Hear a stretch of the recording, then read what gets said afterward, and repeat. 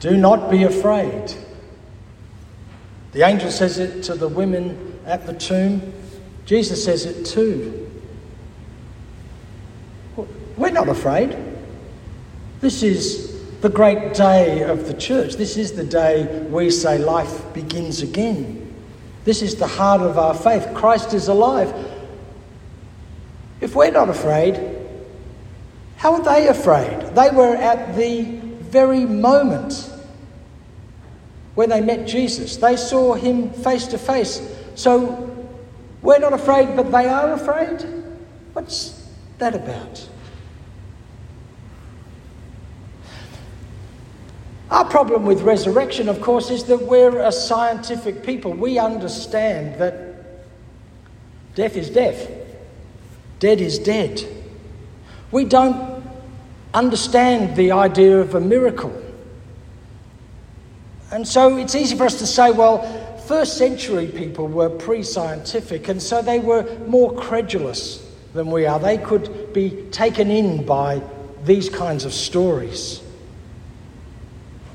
We're smarter. Well, that's a long bow to draw, isn't it? They knew actually more about death than we possibly could ever do. 50% of children died before they reached adulthood. People died at 35 as the average life expectancy. And when people died in the first century, as in most of human history, the people around them dealt with death physically. Don't tell me they didn't know anything about death. They knew more about it than we do.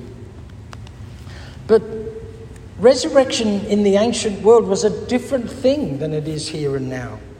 It was just as unexplainable, just as strange, just as hard to understand, because it was such a strange thing to happen and didn't happen very often. But it did happen. At least they're the stories. There's a wonderful story of someone being born under the sign of a star, being betrayed by those close to him, being executed falsely, his body being hidden away, and then him coming back to life again, resurrected.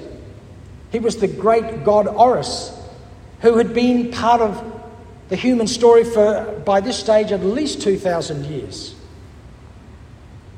There's the story of only 70 years before of Julius Caesar having died. A comet or a star, we don't know which, they didn't distinguish those in the first century, appeared in the sky, and that was a sign that he had been raised up to be a god. And his adopted son, Augustus, who was the emperor at the time, he was also son of God. This was something that was part of the world. Alexander the Great, there were stories about him being resurrected and coming back to life and becoming a god himself. The people in the first century story that we've got who are frightened are not frightened because Jesus was resurrected. They're frightened because Jesus was resurrected. You're not supposed to be resurrected unless you're great.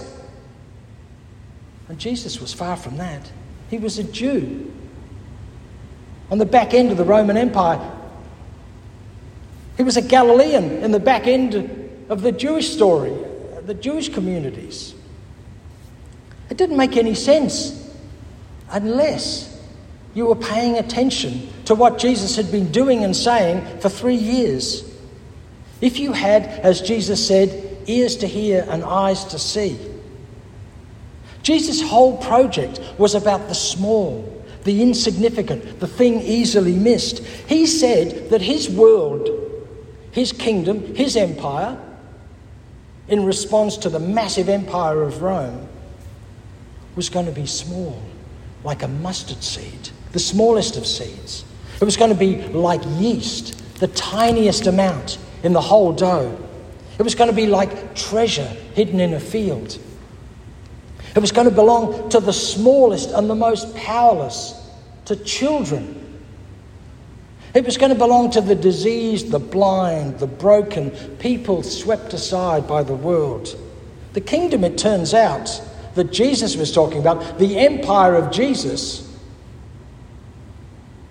was not going to be for the elites. It was going to be for the at least 1/3 of the Roman Empire who were slaves. It was going to be for everyone. It was going to be for everyone. Paul, the apostle who started to write letters to groups of Christians around the world, he grasped this immediately. He said, look, this is such a strange revolution. This is such a strange world that God is talking about through Jesus. That there are no longer going to be any slaves or free people. How does that work? Our entire economy is based on... There's going to be none of that. No more power and control. There's no longer even going to be Jews or Gentiles. No longer a hierarchy of who is really close to God, who is really pious, who has really got the right religion. That's all going to disappear. Maybe John Lennon was right. Maybe you can imagine a world with no religion. There's going to be no Jewish religion. There's going to be no Gentile religions. It's all going to disappear. Not only that, there's not even going to be any male or female. Now, we're right in the middle of a debate about that at the moment, aren't we? About what it means to be male or female or transgender. And not everyone's comfortable with how things are changing. But what Paul is talking about here is the hierarchy of life.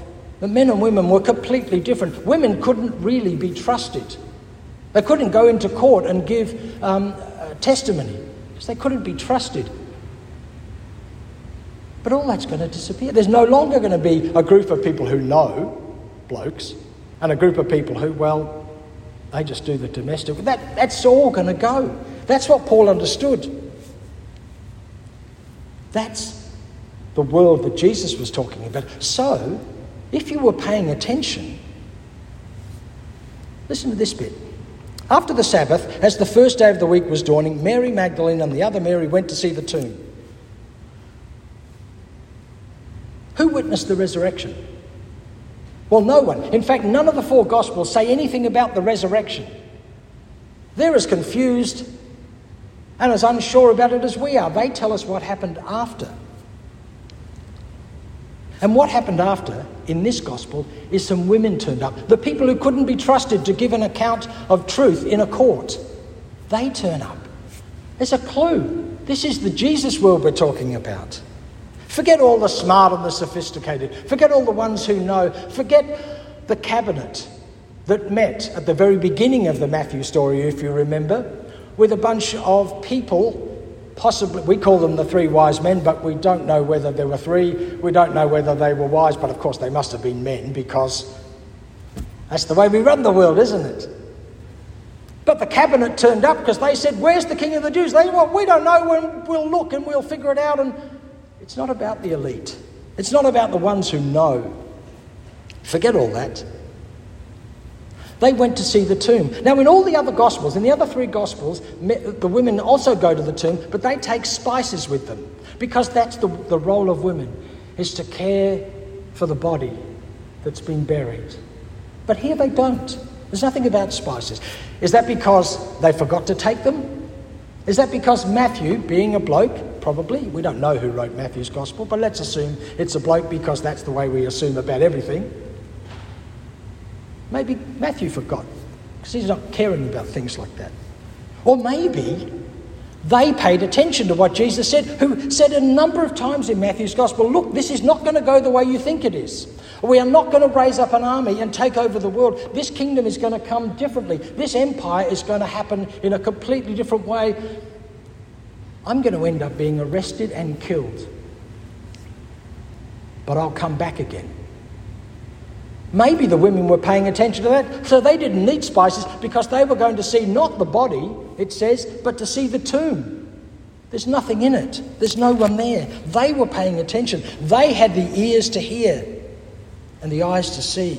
It's another clue to those who are paying attention that the world of God is going to be about the small and the overlooked,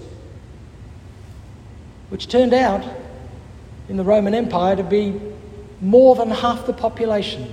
The small and the overlooked, at least the third and maybe more who were slaves, and the others who were artisans who tried to stay under the radar but had to be forced to deliver their crops and their goods to the elite. That's how it was. Of course, it's all different now, isn't it?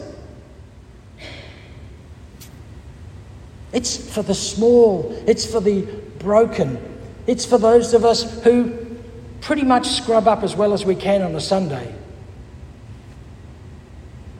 but still have a broken inside. This is why the church has insisted through the centuries on the equality of all people. That's why when we have communion in a minute, we let anybody come. We don't care. Anyone can come. If you can eat and drink, and even if you can't, even if you have to have gluten-free, we've got that too. Anybody can come. That's the church's story. Now, we have been terrible at it. You don't need to spend 5 minutes in church history to know we've done a rubbish job of it. We've had our own hierarchies. I mean, look at me. I'm standing up way above you all. We've done that. Now, we've tried in the Uniting Church to do that differently. We don't make our ministers and our to be priests and to be bosses over things. But we've sure done a good job of it over the years. And of course, we've insisted that men stay in charge. Except we haven't. We have tried to do that differently in the Uniting Church. That's why the church insists on campaigning for refugee rights, insists on saying we must be in partnership with First Nations people. Because Jesus kept saying, this is the way the world is going to be. This is the new world of God. And you have to be a part of it. And sure, we've done a rubbish job of it. But we still believe it. We still maintain that this is the way forward. And then Jesus says to the women, do not be afraid. We know why they're frightened. Do not be afraid. Go and tell my brothers to go to Galilee. There they will see me. Tell who? My followers? My brothers. My family. Go and tell the ones who have the same heart as I do. Go and tell the ones who it turns out to be all of us, the one family of God. And go where? Well, go to Jerusalem, go to Rome, and no. Don't go to any of those places. This is a different world. Go where? To Galilee. Where's Galilee? That's home for this mob. That's where they're from. That's where their heart is. Go to the small place, the heart place. Go home. That's one of the reasons why we tell the resurrection story, is because it's about all people. Paul got the hang of this. He realised that if all people were made by God and all people are encompassed in the work of God, and that's what Jesus was about, then all people will experience the same thing as Jesus experienced. In some way, we can experience resurrection. We kind of do that every morning when you sort of slap yourself around a little bit and try and wake up. You've come from a place you don't know. It's a mystery. You were kind of, if somebody had looked at you, you might, and didn't notice you were breathing, you might look dead. You're just not moving. You don't know what's happening in your mind. You're having dreams, but they're not coherent sometimes. They're strange. They tell stories to you that you don't get. We've come from a very mysterious place, and all of us here woke up into a brand new day, into a brand new moment. We experience it all the time if we're paying attention, if we look, if we have ears to hear and eyes to see. It's a small thing. But it's not a small thing, because there will be a day when you don't wake up. But you did today. God willing, we will tomorrow. That will be resurrection within us. If we have ears to hear and eyes to see, even the smallest thing. Is the resurrection a fact in history? Oh, some people think it is, some people think it's not. But that's history. Is it an experience in you and through you now? Yeah. In the Northern Hemisphere, Easter happens at springtime. And they're the bosses of the world. We're just down the bottom here. So we end up with Easter at the dying time, autumn and into winter. But when spring comes here, it comes differently than it does in the north. If you've read the Romantic poets and you've ever been to Europe in the spring, you suddenly realise why they write on and on and on about spring. As it's a big deal. Here it's not. Here it's subtle. You can miss spring appearing in Australia, can't you? It's subtle. It's little bits in here and there. And then suddenly you just realise, oh, it's all around me. I think it's a great metaphor for what it means to be alive and to experience resurrection. It comes in bits and pieces. It comes slowly. It can be missed. You can wake up every morning for the next week feeling dreadful. And then another day, you can wake up and remember what a gift it is to be alive. And it matters. So that's why we say, as we've said a number of times today, Christ is risen. He is risen indeed.